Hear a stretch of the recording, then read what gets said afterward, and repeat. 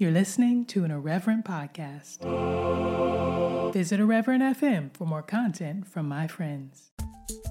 Hello, and welcome to Bad Words, an evangelical podcast where we give toxic theology the read that it deserves by taking another look at some of the books that have been given major influence in evangelical Christianity. I am Janice Lagata, and this is a meeting of the Bad Book Club. We are reading The Bait of Satan by John Bevere, biting into it one chapter at a time. I'll read the opening paragraph and give a few thoughts, and then join one of the members of the Bad Book Club for a discussion.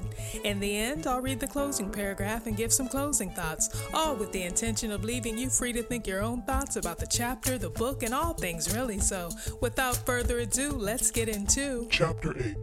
All that can be shaken will be shaken.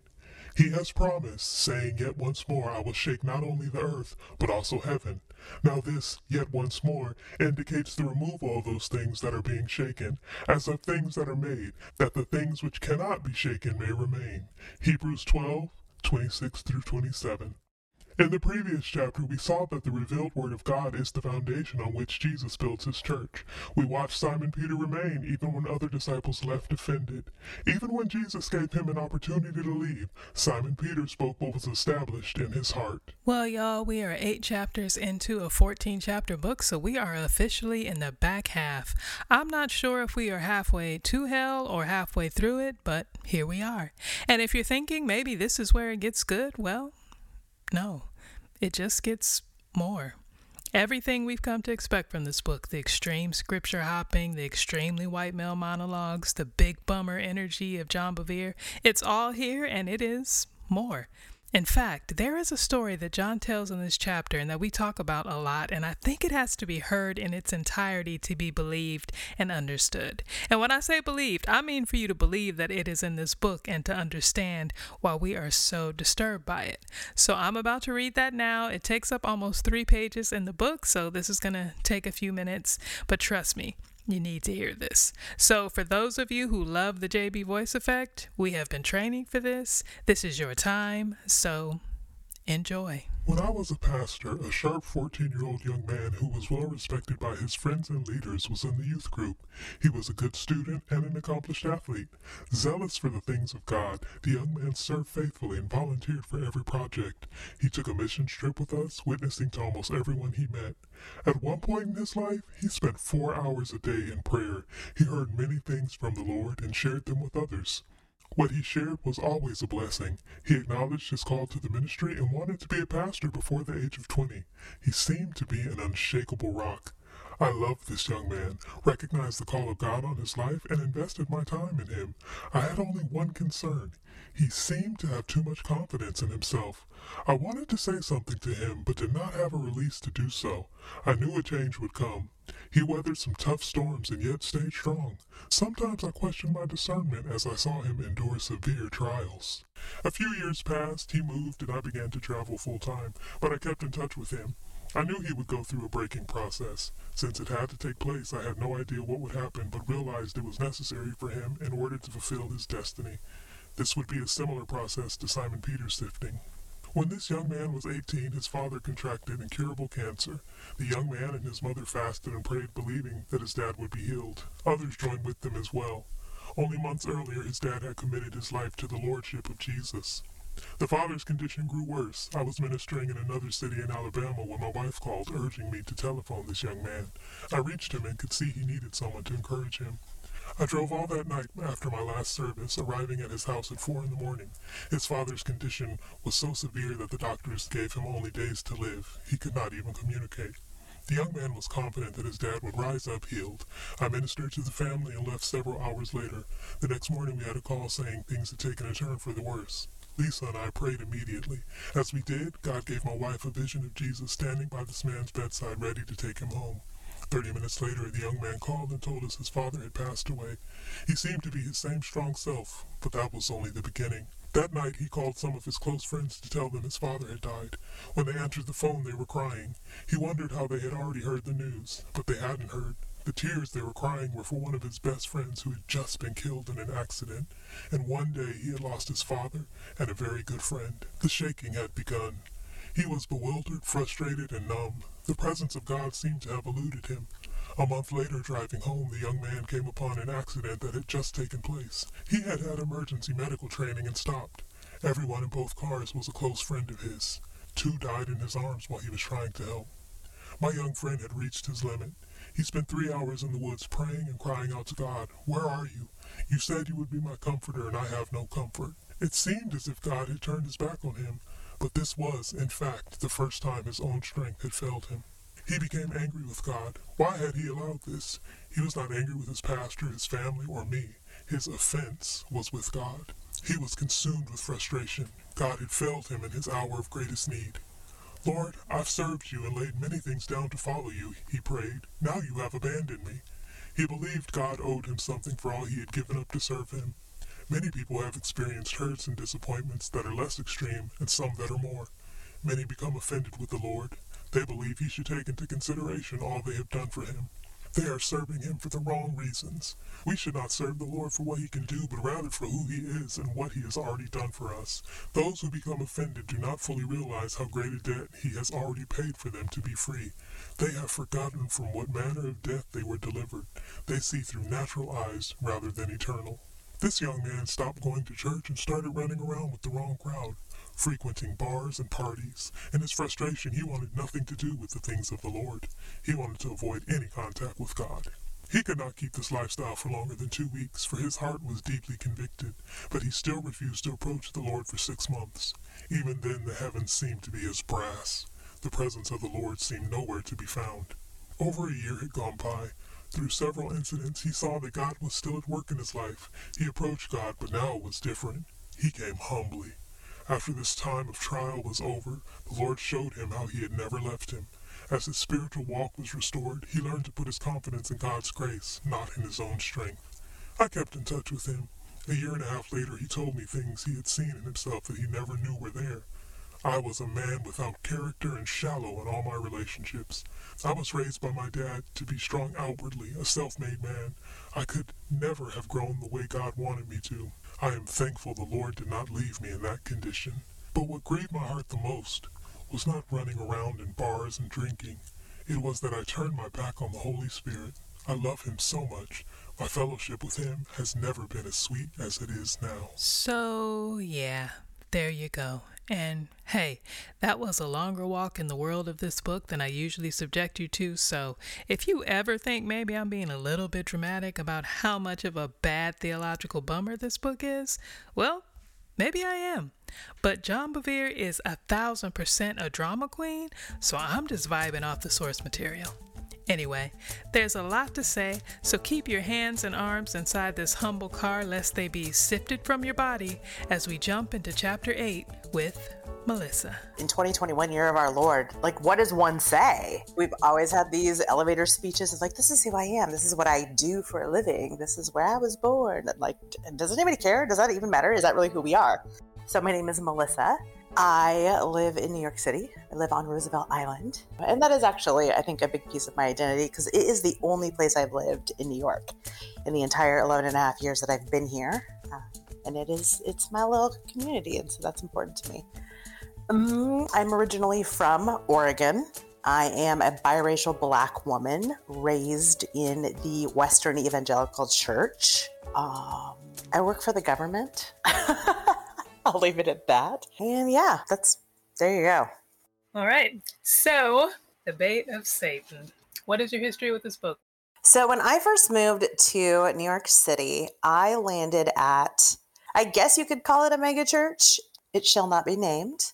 But yeah, it was a little bit of a surprise to me that I was like, I felt like this is where God was leading me. And I was like, yeah, wait, what? Why? I don't know about this. Lovely people. And I really enjoyed my time there. One of the things that was interesting was I sort of got into leadership pretty quickly, just based on having a history of being in church leadership from back home, getting on mission with them and the vision of church planting. And so this church has a ministry called Cleansing Stream, which is not theirs. So I have no problem naming that. It's actually out of California, Jack Hayford Church on the Way. And it's basically a sort of, deliverance is kind of a strong word, but, like a sort of spiritual healing, kind of, let's clean out the stuff that doesn't belong. And so their whole thing was like, if you are in leadership at this church, you must go through that ministry. And I was skeptical. I come from Pentecostal background, Assemblies of God, Foursquare. And so that type of ministry, I'm super familiar with and completely aware of. But I had been on a sort of a reformation journey, reconstruction of my faith for probably like the 5 to 7 years before I moved to New York. And so the voices I was listening to and the stuff that I was reading and the theology that was now shaping me was not about this type of ministry. And so I was very skeptical going into it and being like, oh man, like I don't really want to do this. But I do think I'm at the place where I'm supposed to be. I do think that this church is good. I think that this is something I want to be involved in. So let's try it out, right? Like how harmful can it be? And I will say that my experience with Cleansing Stream was actually really good. That's a whole other topic for a different podcast. But this book was part of the curriculum. It was super, super curriculum heavy, a lot of reading, thankfully mostly scripture, but there were some other materials. And this book, The Bait of Satan, was one of them. So I read it first in that context. And so this would have been about 11 years ago that I first came to the knowledge of this book. Ooh, I forgot all about Cleansing Stream. I forgot it existed, but I know it. I forgot know it well. existed. So how did you feel about the prospect of reading part of it again? So I felt interested. It's so funny because this all came up, right? Because you had posted something about taking offense because all these people out there all of a sudden have all these vague social media posts. Like, they're not talking to anybody in particular, but they just want to somehow just talk about offense all the time. And so you were like, where did this even come from? And so I just messaged back and I was like, well, my understanding of it, the root of it is this book, The Bait of Satan. So I was actually a little intrigued and interested because I hadn't picked the book up in a couple of years. I think I actually probably read it twice because I will say that I got some good stuff out of it when I read it. Again, that was I think a really transformational point in my relationship with God and in my walk as a Christian. And so a lot of that had to do with becoming self-aware and becoming aware of my stuff, which a lot of it is not spiritual, right? It's just personality. It's our upbringing and it's our culture and it's a lot of that stuff. So we don't have to over spiritualize it, but we can actually say that we're flawed humans who can get better. Hey. So yeah, so for me, this book was actually a helpful part of that journey for me. And so I was intrigued by the idea of revisiting this book, especially because of the ways in which I have changed so much in 10 years. And it's something like this, an exercise like this, that sometimes really shows you how much you have changed. And I have changed a lot. So, and especially because it was just one chapter, God bless you. It was like, read one chapter. And as much as I am an avid reader and I love reading, the second something gets assigned, I'm like, oh, it's kryptonite. I don't know why. I literally read all day, every day. So it was with mixed emotions, but with curiosity, I revisited the book and the chapter that you gave me, which is Everything That Can Be Shaken Will Be. What is it called? I'm butchering it. All That Can Be Shaken Will Be Shaken. Chapter 8. What was it about? Well, it purports to be about the idea of sifting and about things that shake our foundations when our foundations are not in Christ, right? For our betterment. That's the idea. And what did you think? So I wrote an overarching statement about this, and it is right message, wrong audience, with all of those inflections. Because wow, right? I start reading this chapter and you had asked one of the sort of questions in preparation about the use of scripture, which obviously I think when we're talking about things from a theology standpoint with people who are putting scripture forward, is so important to do. And so it was funny because you sent the preface and I read that, which cracked me up because it literally opens with a vague recommendation for the book itself.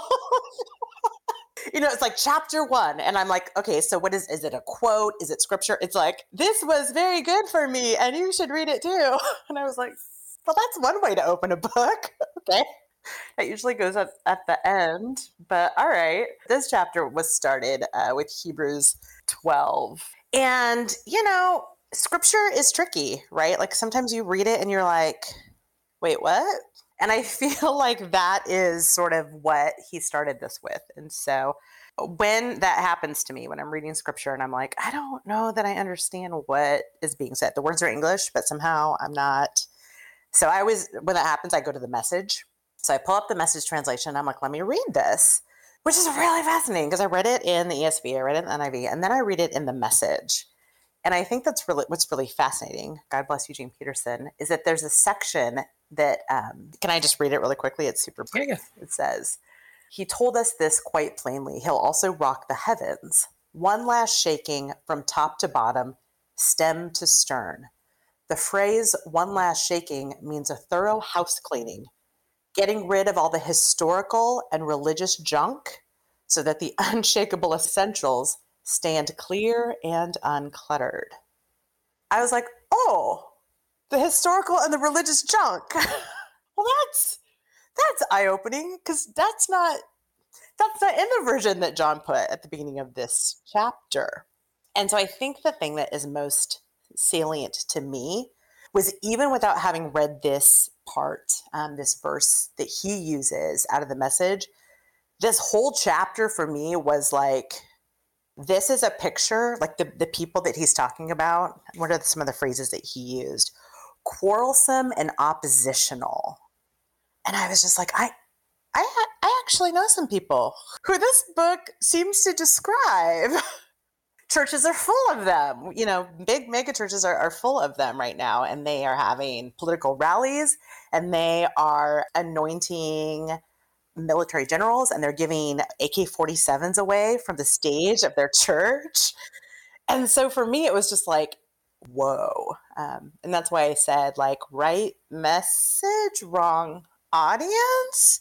Because he, of course, thinks he's speaking to thin-skinned people who have somehow twisted the grace of God into something bad and gotten offended by hard truths from their pastor and by God himself.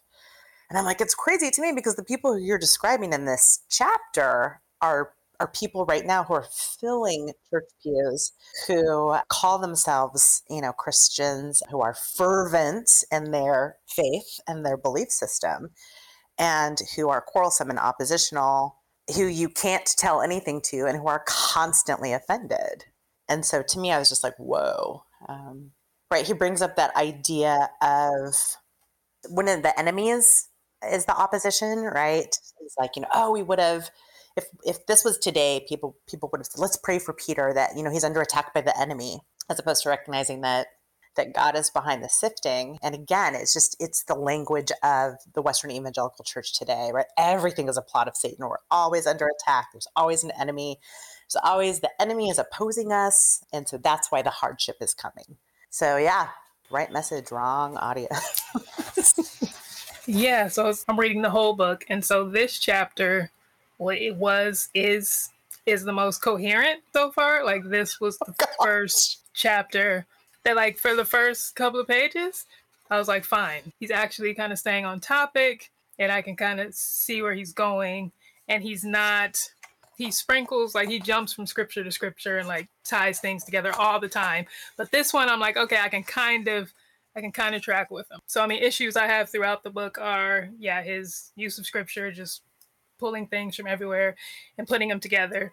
And reading through it this time, I'm like, I don't even have the patience to, like, try to go through and fact check all this. But I'm like, okay, I'm just going to leave it. And some of it, I just know, just from knowing, right? These don't go together. Exactly. Fine. So it's like that. It's when he's telling these stories and when he's putting his thoughts into these people. So everything, pretty much everything he was saying for Peter, saying about Peter, I'm like, what? Where are you getting this from? You're just creating these characters.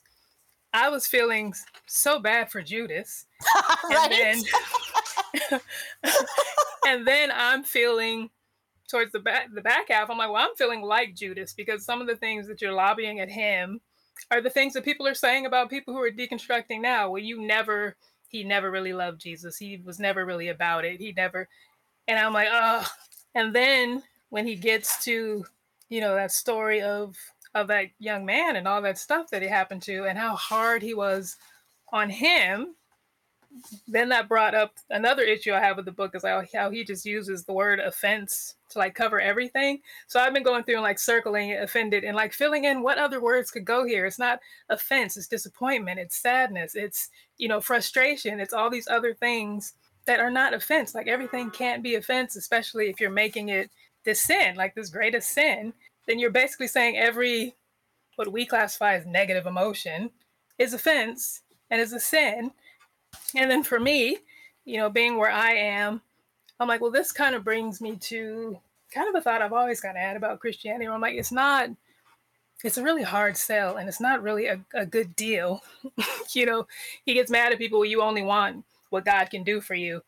And I'm like, that's not what people are about. But if they are, is that the worst thing in the world? It's like, if God can do anything, but won't. What's the benefit of serving God, especially if people are going to be shitty, because people are shitty. Yes. And being in the church is no guarantee that people are going to be any better. And then now I like doubly have to come underneath these awful people for the sake of a God who won't stop these awful people. Like, it's just such, I'm like, I just don't get it. I don't get it. Yes. And like there was so much that is wrong with Western evangelical culture that is backed up in this book. It sort of implicitly, I started like making all these notes in the margin at any time that it really stuck out to me. And these ideas, a lot of authoritarianism, a ton of misogyny. There's so much dehumanizing, right? Like the ways in which he tells the story about the young man. The humans are a prop, right? His father is a prop. His best friend who dies is a prop. These people that he heroically tries to save who die in his arms, props. Yeah. They don't really matter. They were just, right. They're props to his greater story, that this is all about him. And I just was like, it just brought me up short, right? Because storytelling is so incredibly important. It's so important. And it really just made me think about the ways we must be careful when we handle story because of the harm just that can do. There is the ways in which he talked about Eve, the way he mentioned more than once that this is just just a little servant girl, that Peter denies that our God too. Just, it's this little thing, just this little stumbling block. And I'm like, all of these are part and parcel of just this greater cultural anti-woman. And again, like he talked about this idea of, why won't you serve the master? And it just reminded me of the idea. I'm like, Jesus literally says, I call you friends. I do not call you slaves. Slaves do not know what their master's business is. So I don't call you that. And so I'm like, John, why are you using that terminology? That's super weird. I say so many times, all right, JB, what are we doing? I call him that too in my notes. But yeah, I too. I circled that little servant girl. I was like, why are we doing this? Why are we doing this? And then that whole thing, like contrasting Peter and Judas. First of all, we all know Peter goes on to deny Jesus. Mm-hmm. But even, that whole, we say not many cowards attack when they are outnumbered by enemy soldiers. I'm like, well, couldn't this have been a form of suicide attempt? Where he's just like, we are outnumbered. Jesus has said, I'm going to die. So Peter's like, okay, he's already said, I'm going to die with you. Let's just go now. Because how else was I going to go? Right. Mind blown. Okay, thank you. Never even thought of it that way. And yes. So then to contrast that with, and then, he's going to take on this army. And then he's scared of this little servant girl. I'm like, no, Peter's whole plan got disrupted. And now he doesn't know what's what. He's like, no, I knew how I was going out. I knew how this was going to go. Yeah. And now I don't know anything. Right. And Jesus is arrested, beaten, mocked. Right. Like It's not been the smoothest 3.5 years that they've been through together, but never anything like this. Nothing like this. Jesus has walked away unscathed Every time, right? He just every backs out time. the back, goes about his Right. business. But again, to see not your master, if you see your master getting beat up and brutalized, nobody cares. But your friend? Right. The one you, changed everything for, laid down everything for. Yeah, that dismissiveness of the situations is super problematic all throughout. And again, it reminds me so much of other texts by popular Christian authors who very, purport to bring these big spiritual messages. How often do they all do this? They just twist things. They play up things that, maybe out of proportion. They definitely dismiss things and in so dehumanize, right? You're dehumanizing Peter. Like, he shouldn't have been afraid. Really?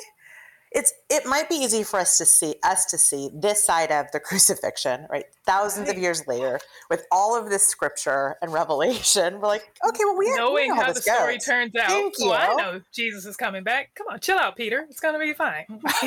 Right. But it's wild the ways in which the critiques come. And I think that is probably right there. Yeah, just a theme. It's wild in the ways that the critiques come. Poor Judas. I don't even want to read this whole paragraph, but I just said, I hate this. I hate it. If Judas was the stone cold character, why would he have killed himself? He got what he wanted, right? He wanted money over Jesus. Yeah. So why? He was so grieved by his epiphany. Right? He had to come to Jesus moment. Yeah. Right. But he's, forever down as this villain. I get it, but I get it. I'm like, we've all done things you just think you cannot come back from. Right. And perhaps that's actually the true humility. Humility. So speaking of Judas, I made a note, again, the top of page 84. Who does that remind you of? Describing all that Judas didn't accomplish in Jesus' name. I'm like, how many people are out there right now? Laying on hands, praying for the sick, preaching. And so for so much of this, I'm like, man, he gets so close and then just goes all the way to the wrong side.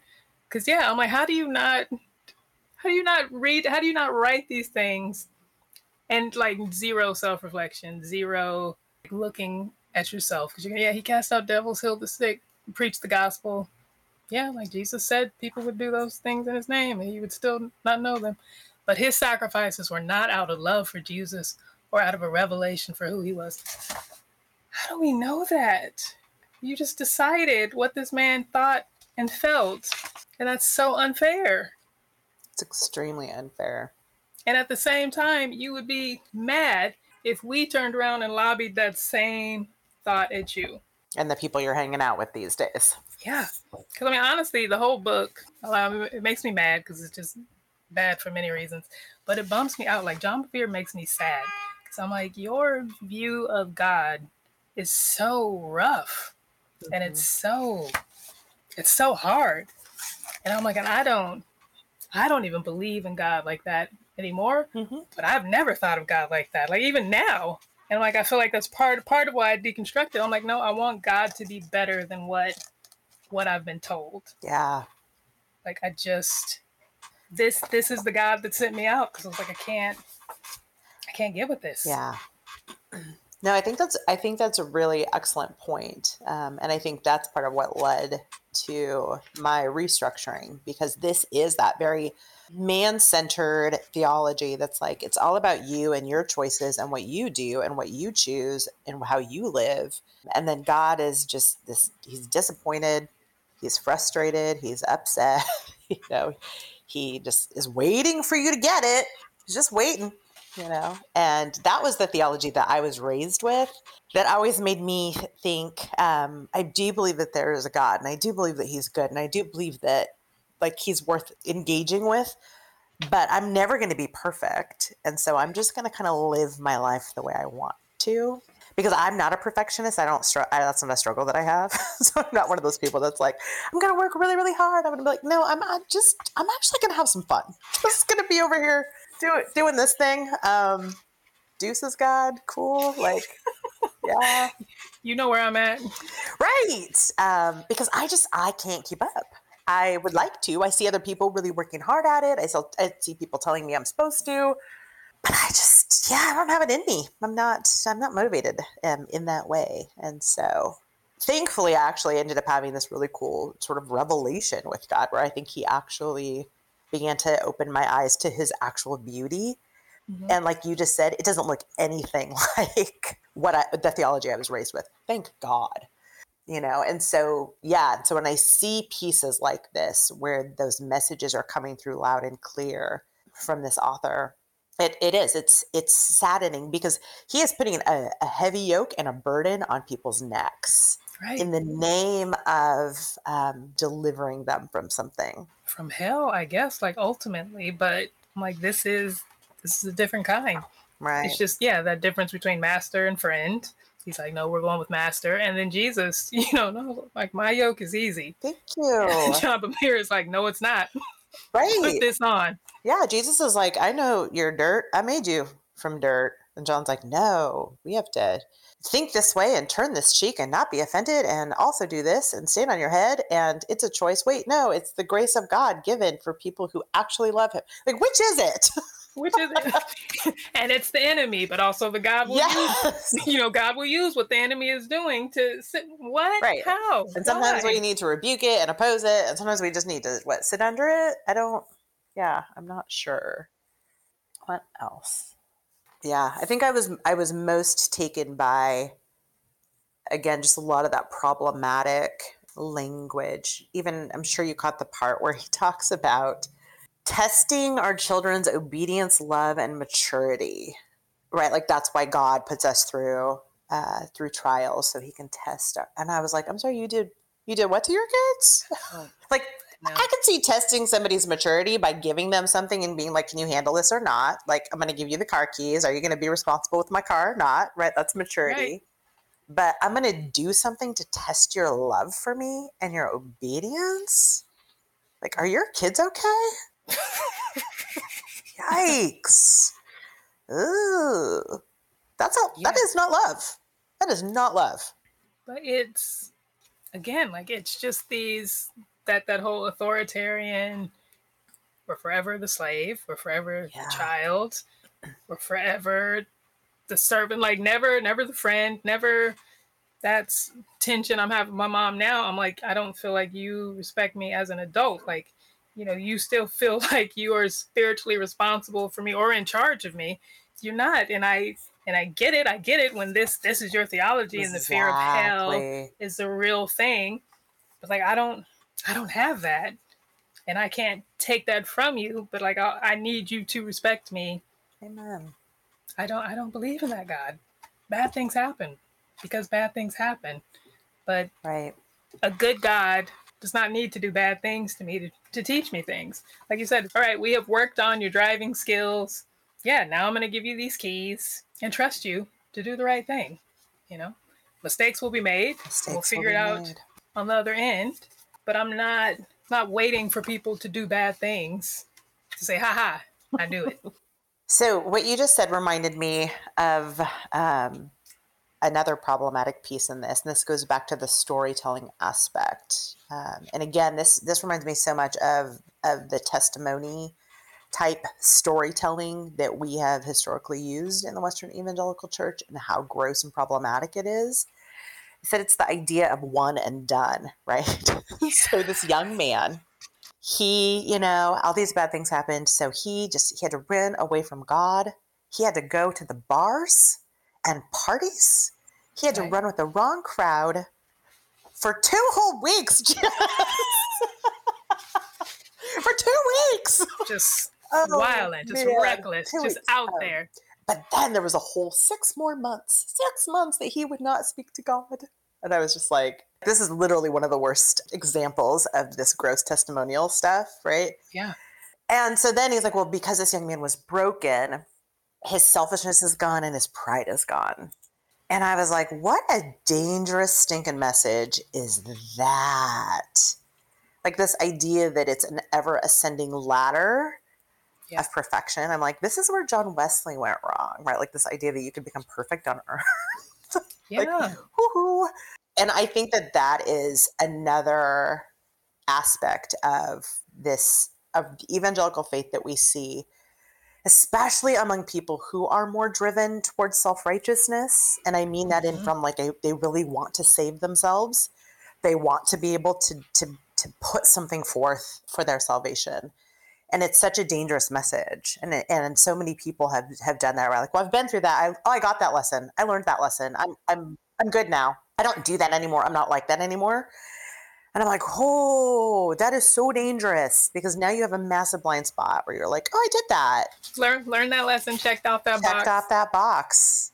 And I will never be selfish or prideful again.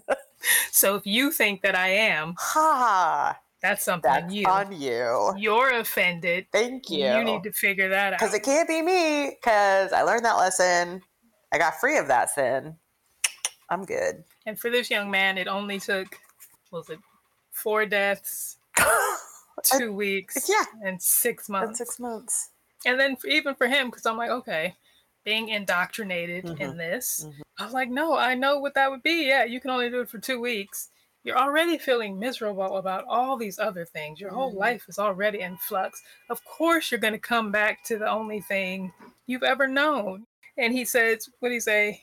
He told me there were things he had seen himself he never knew were there. I was a man without character and shallow in all my relationships. I'm like, how old is this kid? Like, who?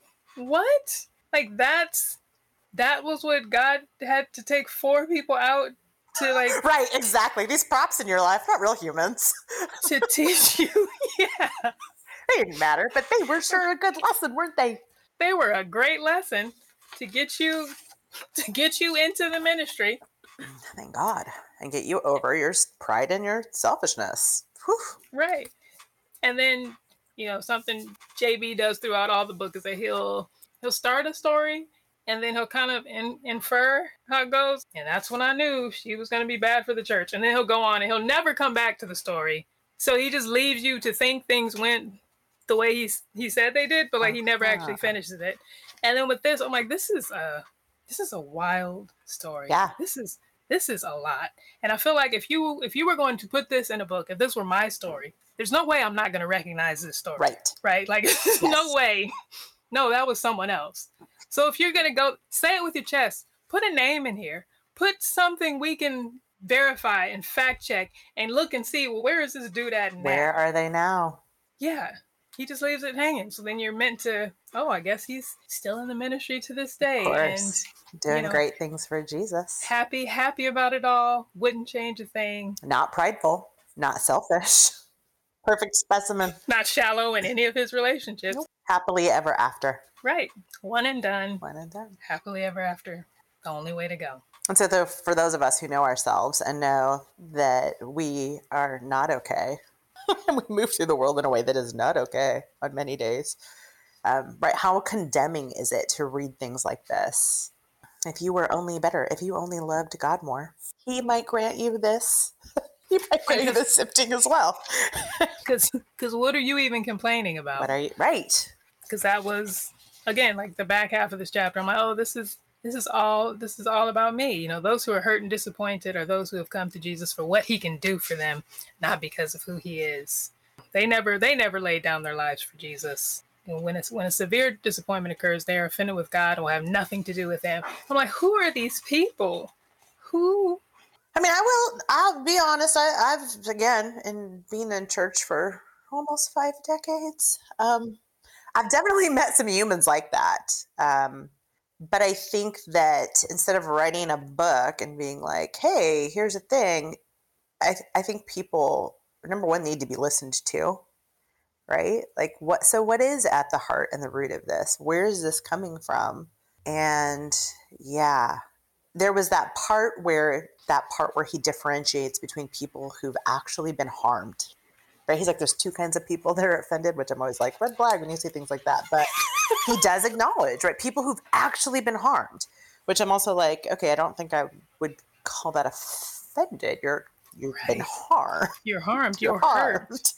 And then when you fast forward to the end, I took a look, at the epilogue, because you had added that as well. And he suggests this idea almost of like a 12-step, think of them and release them and forgive them, for which in general, I think that is great. I think that is great advice. I think harboring grudges and hurt is just not good for you. But there is no differentiation. And then go to them, right? There's no consideration for crimes and trauma. There is no accountability. There's just like, oh, go to them and then like release that. Not, hey, go to them and be like, can I actually talk to you about the ways in which you have harmed me and maybe harmed others? For the sake of yourself, for the sake of your relationship with God and other people, for the sake of all of that. He just ties it up with this neat little bow of like, pray to forgive them and then go tell them you did that because you might win a brother over. And I'm like, people have experienced unspeakable things at the hands of other humans, and you make no differentiation in this epilogue for that whatsoever. No, the chapter where he deals with people who have actually been offended, because most of the book is for people who just think they have. Yes. But people who have actually been offended is the story of Joseph. And basically, Joseph was offended by his brothers, but it was God's plan.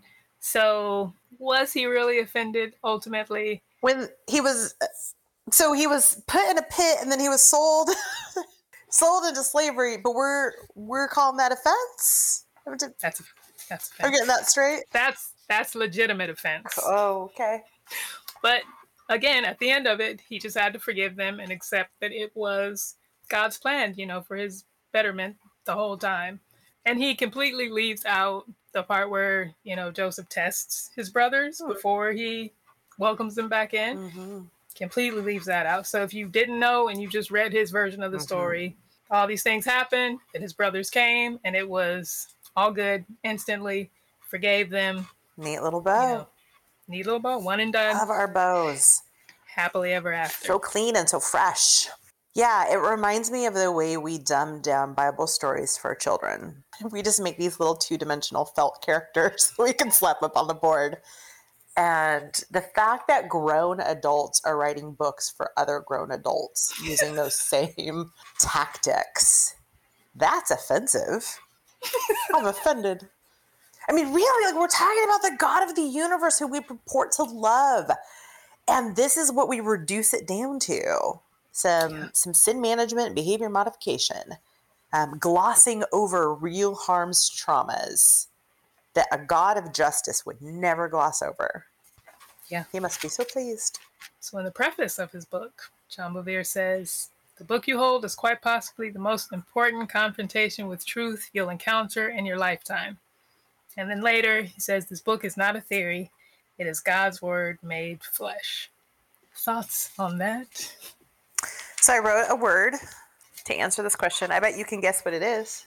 Let's see. Supreme confidence. It's a heresy. The word is heresy. Not to be bantied about lightly. Oh, you mean just that little bit where he basically equates this book with Jesus? With Jesus. Yes.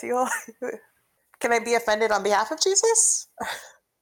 Yes, that was something else. Again, people who move, especially in the more Pentecostal circles, they love to hyper spiritualize things. Even to that, like, there was this little piece, I'm sure you caught it, where he was like talking about, oh man, this is something, the definition of something. And he was like, God revealed to my wife, Lisa. Oh, is that when they were those 5 things? 5 things. Oh, shaken, sifted, shaken. The five purposes for shaking an object. Yeah. I was like, that's not divine revelation. That's just if you know what it is to shake something. It just, right, like the need to do that. Like, oh God, this special, right? And then again, it elevates this book as God breathed. Right. No.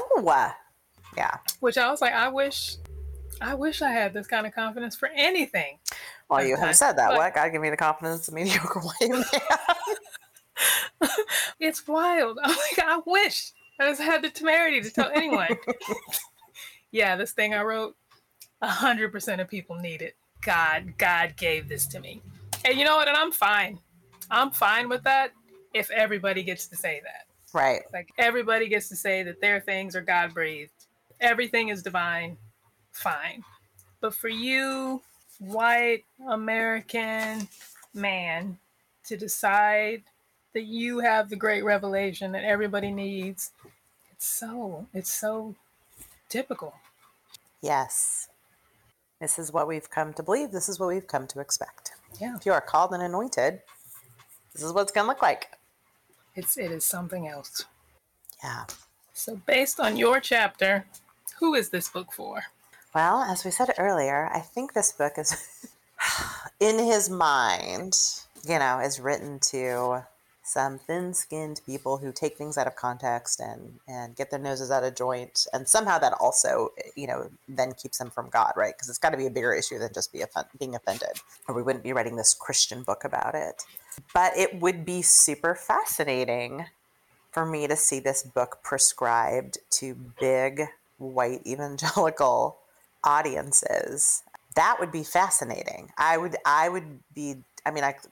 I know what they would say. They'd be like, oh, this is describing those liberals and all those crazy people, right? Because we have this issue of a lack of self-awareness. And I think that's actually the bigger issue.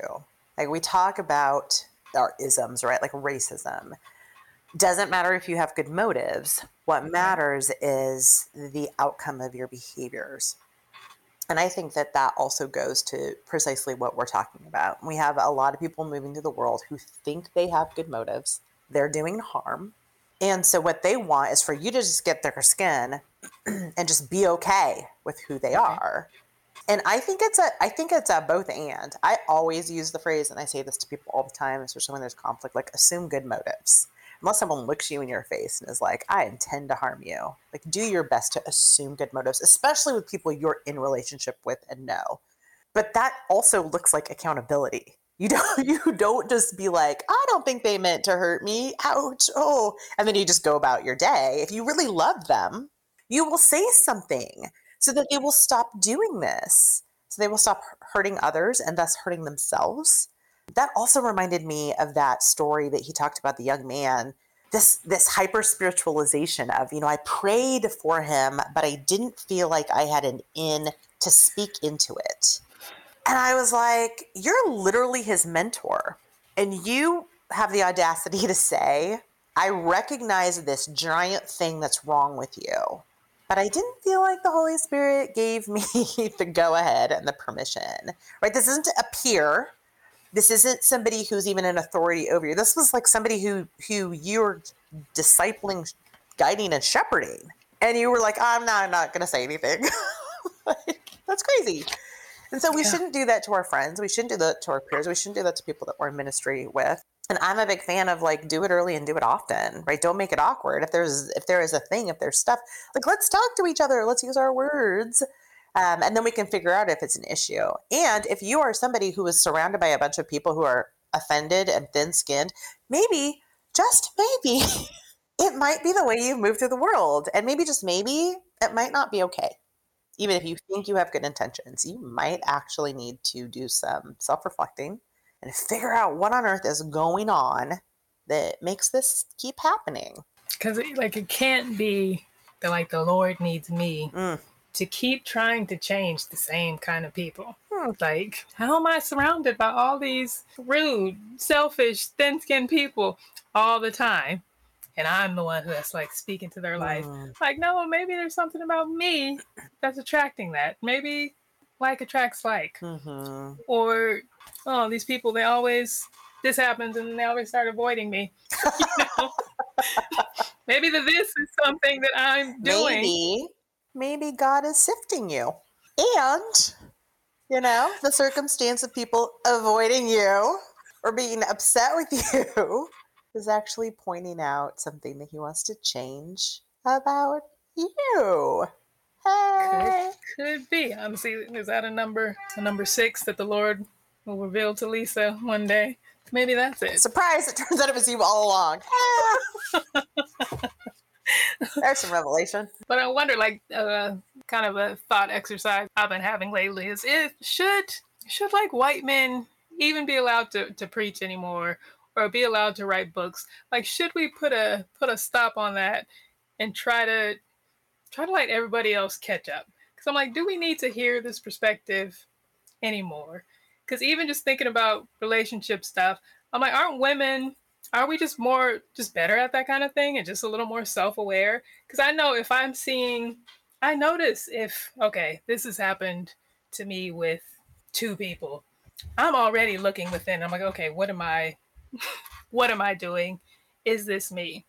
If I'm out on the street and I feel like people keep bumping into me, I'm like, is it me? Am I not, aware of my space? So I'm like, have we just hurt? Is there enough of this perspective? Like, is there any white man that we need to hear from at this point? So that's a good question. And it's an interesting question. And it brings me back to this idea, like, what is something that is important to be being held up right now? And to me, it is the idea of decolonizing our faith. And I know that that's become a huge buzzword right now. And so I'm like, no, really decolonizing, right? Because I think a lot of people have been like, oh, what's that? And then they like look it up and they kind of read a definition and they're like, yes, I mentally assent to the idea of that. So now they think they've done it. Right. When no, you've just begun to scratch the surface of it. And so I don't necessarily want to throw the baby of white men out with the bathwater of bad theology necessarily, because I think God can speak through anyone. And I think that that's important. I think we need to do a better job of figuring out who we platform and why. Yeah. And I think we need to do a better job of testing messages, testing the spirits, as they say, and just not accepting. And that's going to take all of us decolonizing, right? We've got to come out from our paradigms of white supremacy. We've been soaking in it. It's all we know. And it is, and this is like work I've kind of been doing for the last 10 years that's tied to my employment and opportunities I've had.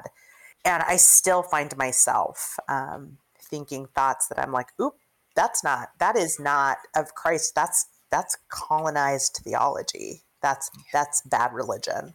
And I have to dissect those things and let go of those things. And so I think if you have white men who are willing to do that work, yeah, because there is the idea of credible messenger. I remember that there was a particular voice that was really harping on Beth Moore. And he was like, Black women have been saying this and Black men have been saying this. And it's like, I love you. You're not wrong.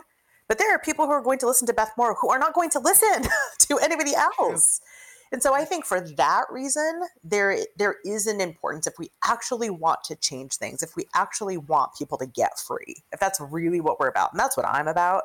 It is going to take all of us. That being said, I do think I've been making a conscious decision of changing who I'm listening to, because you're right. Like there's these heady debates and theological debates that are happening in certain circles with people who have never been oppressed, with people who've never really known lack. And so they aren't going to be able to engage even with scripture in the same ways that someone else is going to. And I need to hear from those other someone else's. We all need to be hearing from those other someone else's.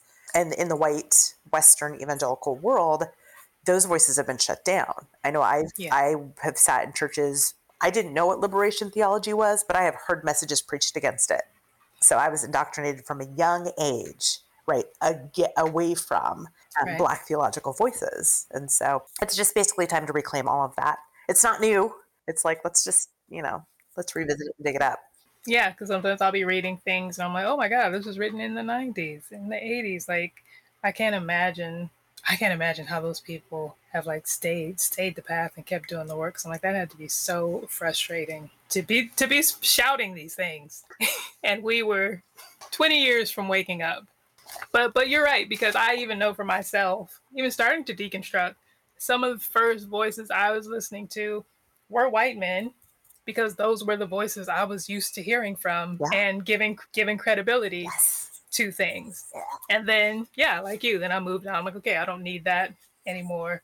And now I can hold on to these other things. So there is definitely a space. But I'm like, no, John Bevere, no, not you. Round pile.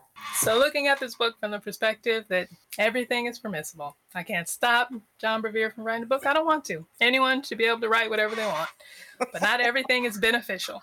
So on a scale from 10, beneficial for everyone, 5, it's permissible, it's neutral, it's just sitting there, it's not doing anything, to 1, harmful for everyone, where would you put this book?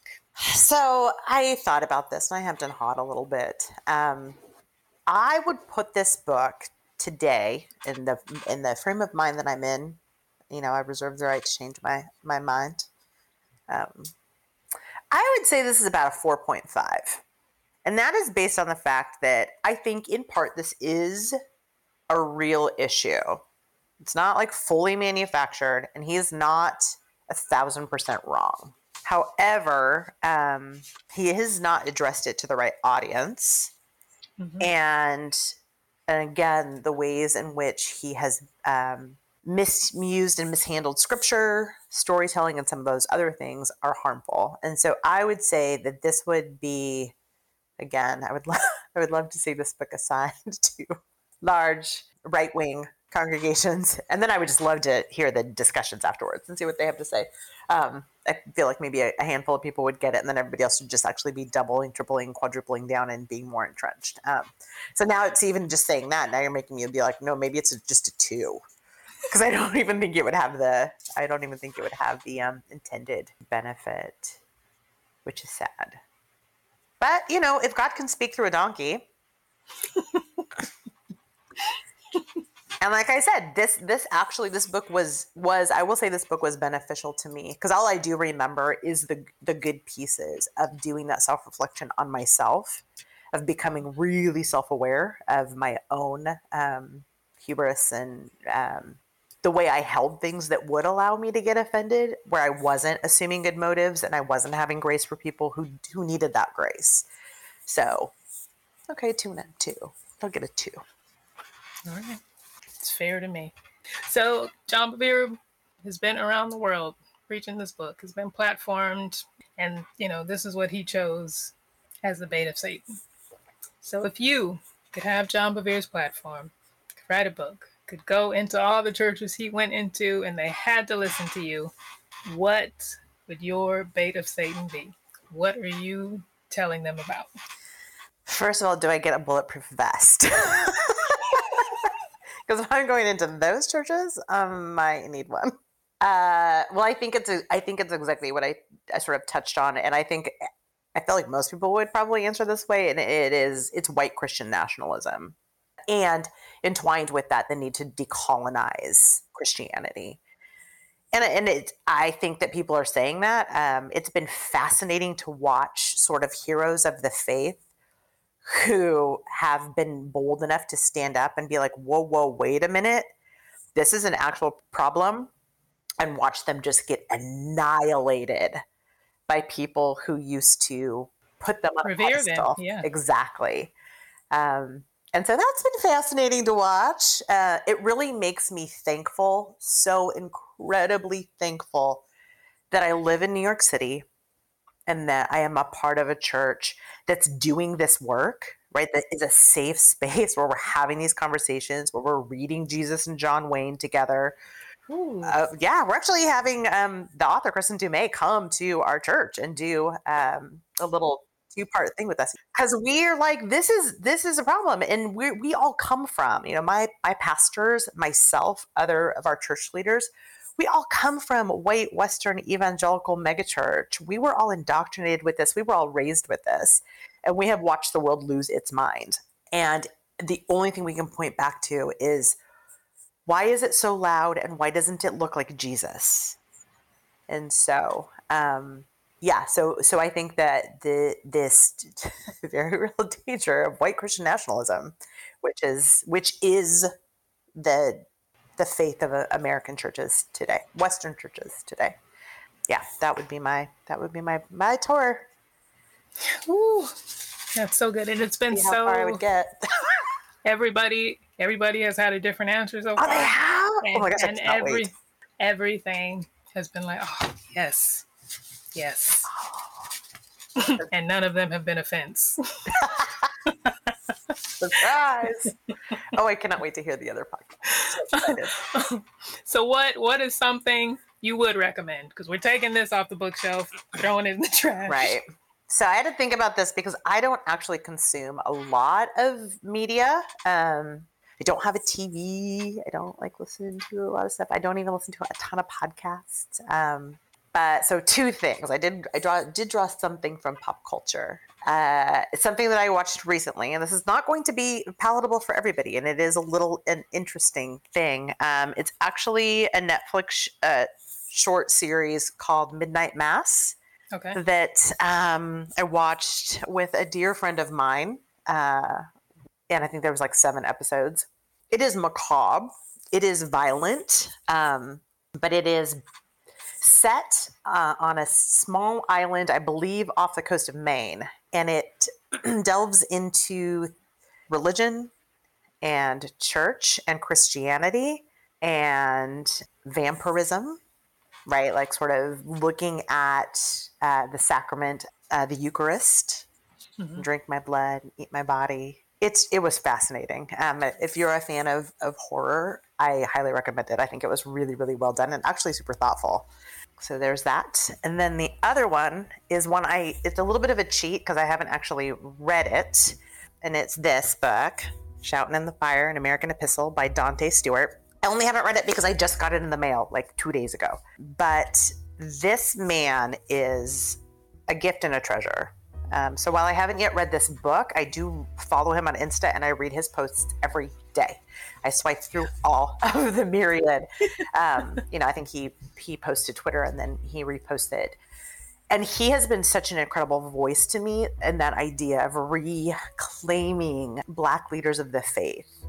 And who should we be listening to and who has been speaking, for generations that has been covered or has been lost, who's been twisted.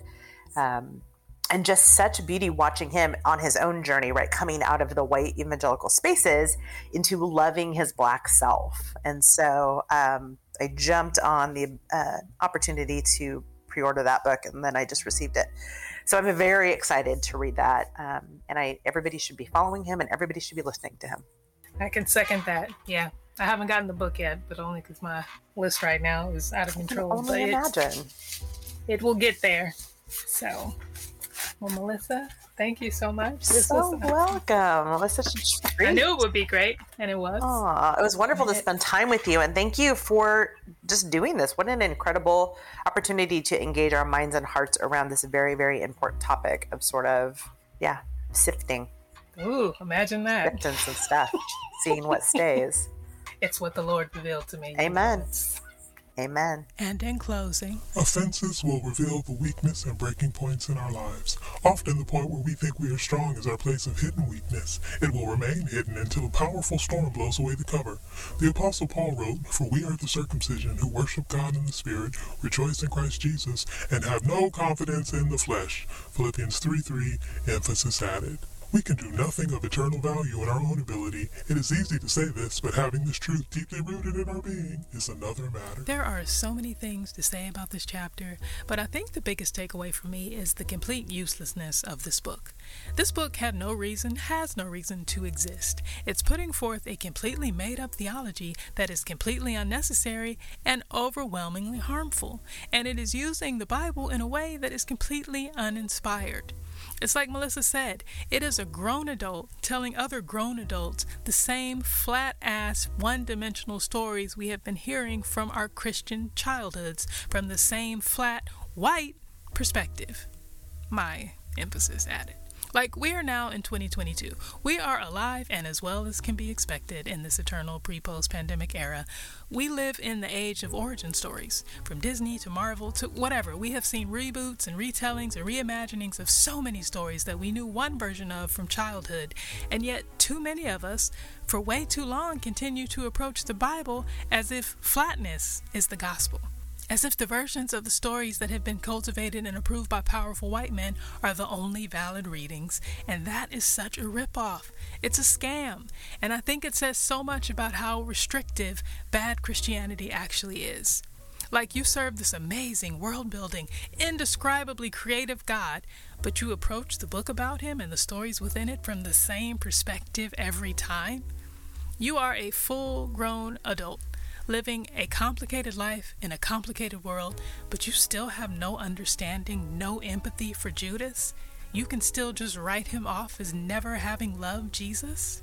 You can write a whole-ass book claiming you have seen a whole new theology based on this one word from one random verse, but you can't see any nuance in the stories of Judas and Peter. They are still as flat as they were on the flannel graphs from old school children's church. And then what does that say about how John Bevere sees all of us as readers? Like, how stupid are we that we couldn't see what he saw in not just the same old stories, but the same old versions? And this is where I'm leaning even farther into my thought that, I don't think we need to hear any more from white men. Because it's not just that I don't think we need to hear anything new from them, I don't even think we can. I don't know that they can see anything new without the help of others. And so we all just need to be listening to the others. So is this me being all Paul about it, like let the white men keep silent in the church? No, not necessarily. I think white men can talk to other white men, because the way the system has been set up, that's typically the only people they'll automatically respect and listen to. When it comes to evangelical Christianity, I think we should think about it the same way we think about comedy and accountability. As much as possible, everybody should be punching up. Because just think about it. Think about this book in context, in the world that it exists in the country that it exists in, and think about what it would say about God if he really gave this Bible-dumb, unimaginative, privileged white man this imperative word for everyone. In this country, full of people who have historically been absolutely devastated by Bible-dumb, unimaginative, privileged white men. Like, seriously? God gave you a word for all of us, but he ain't got shit to say to you about your kind? Because we've already seen how John dealt with the history of slavery in this country by not dealing with it at all, just breezing right by it, and that's just one umbrella of atrocity. So to believe God would send a message about the importance of not being offended through an offender is to believe that God is white supremacist and cruel. So basically, to believe that God is a white Christian nationalist, which a lot of people do. So, anyway, the stats. This chapter is 13 pages long. The word offended is used 12 times. The word offense is used 4 times. Offensive and offend do not appear. Y'all heard the story about the boy who was shaken and sifted and got offended with God. So what are some words you would use to describe his experience? And would you label any of them as sin? And think about how John uses that story to compare that boy to Simon Peter, and tell me what the fuck is wrong with God? That he would do all that, or allow all that, whatever you believe, to deal with his overconfidence? But meanwhile, Peter denied actual Jesus, and what? Do bad things happen to Peter? Yeah, eventually, but not in the Peter story that John uses. So what are we doing? Why is this book so bad? This chapter has 26 scripture references, which is way too many, and honestly, everything about this chapter is just too much. So I need to tap out and do something else, anything else. But before I go, in the spirit of Judas, I want to encourage you to take another look at a Bible story this week, any Bible story, and try to see it from the villain's perspective. Growing up in church, I was taught all the stories and how to read them. I wonder what it would be like to approach the Bible without all the spoiler alerts and preconceived ideas about who's bad and who's good. I can't even imagine, but I can reimagine. We all can, and we should. So try it and let me know how it goes. Anyway, thank you for joining me for this edition of the Bad Book Club. I certainly hope you had a better time listening to this episode than I did reading that chapter. This book is a betrayal, and it should die and go directly to hell. If you are enjoying this podcast, please remember that sharing is caring. Tell your friends and leave us a review on Apple. And remember to show love to my guests. Hit the show notes for info on where and how to find, follow, and support them, and to check out the links to better things than the bait of Satan. Feel free to hit me via email, my DMs, or the comment section on Instagram if you have any thoughts or questions or want to let me know how your reimagination project went. And that's it for now. I am Janice Lagata. This has been an episode of Bad Words, but here are some good ones. From the song Heaven on Their Minds from Jesus Christ Superstar, some words from Judas. Jesus, you started to believe the things they say of you. You really do believe this talk of God is true, and all the good you've done will soon get swept away. You've begun to matter more than the things you say. Listen, Jesus, I don't like what I see. All I ask is that you listen to me and remember, I've been your right-hand man all along. You have set them all on fire. They think they found the new Messiah, and they'll hurt you when they find they're wrong.